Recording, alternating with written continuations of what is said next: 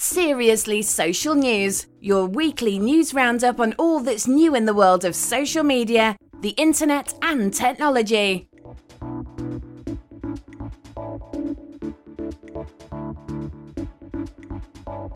Welcome to Seriously Social News on Friday the 4th of January 2013. A few weeks back we covered the news that the law in the UK has been clarified when it comes to sending tweets that are deemed as offensive. In the same week as a French minister wants Twitter to start censoring offensive tweets, the US state of Arizona is considering a bill that could outlaw parody Twitter accounts. In a similar style to the UK legislation, the Arizona bill may impose a jail sentence for anyone who parodies someone on a social network if they have malicious intent. IAG.me. Google Plus is Google's own social network, or social layer as Google like to call it. Google have stepped up their pace and released a huge number of updates and extra features recently. Although slated as a ghost town by many in the past, Google Plus's user base has been increasing dramatically over the past 6 months and is definitely worth considering, if only for increased search engine optimization and proving the authorship of your website or blog. Google Plus business pages, which are the equivalent of Facebook pages, used to only allow you to interact with other Google Plus members if they had added you first to their circle of contacts.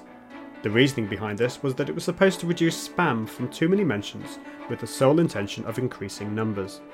However, last week Google Plus business pages can now interact and share posts with all users of Google Plus. Google are also working on adding Google Analytics to your Google Plus page.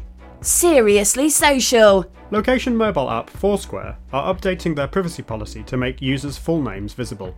Currently, Foursquare only shows users' first names and the initial of their surname. In the privacy policy update, which will change on the 28th of January, users' full names will be publicly viewable, as well as sharing more user information with venues.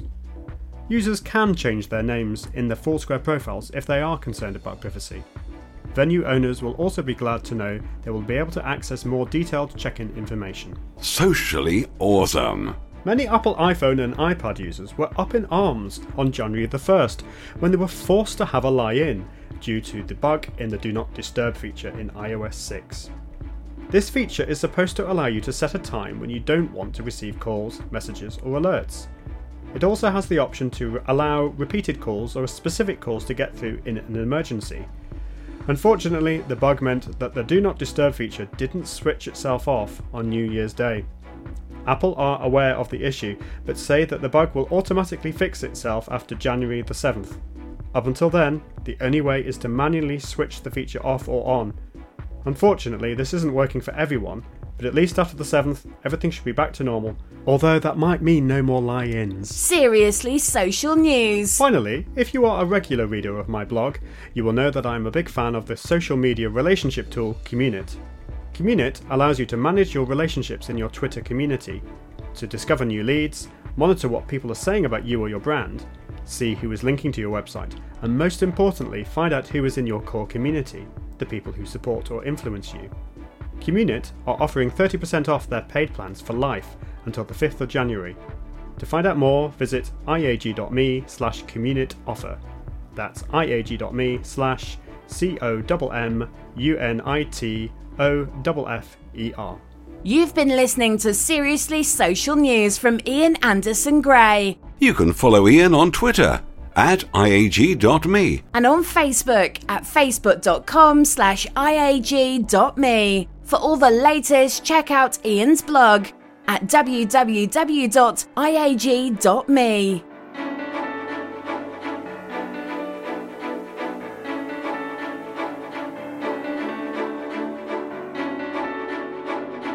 IAG.me. Seriously Social. Socially awesome.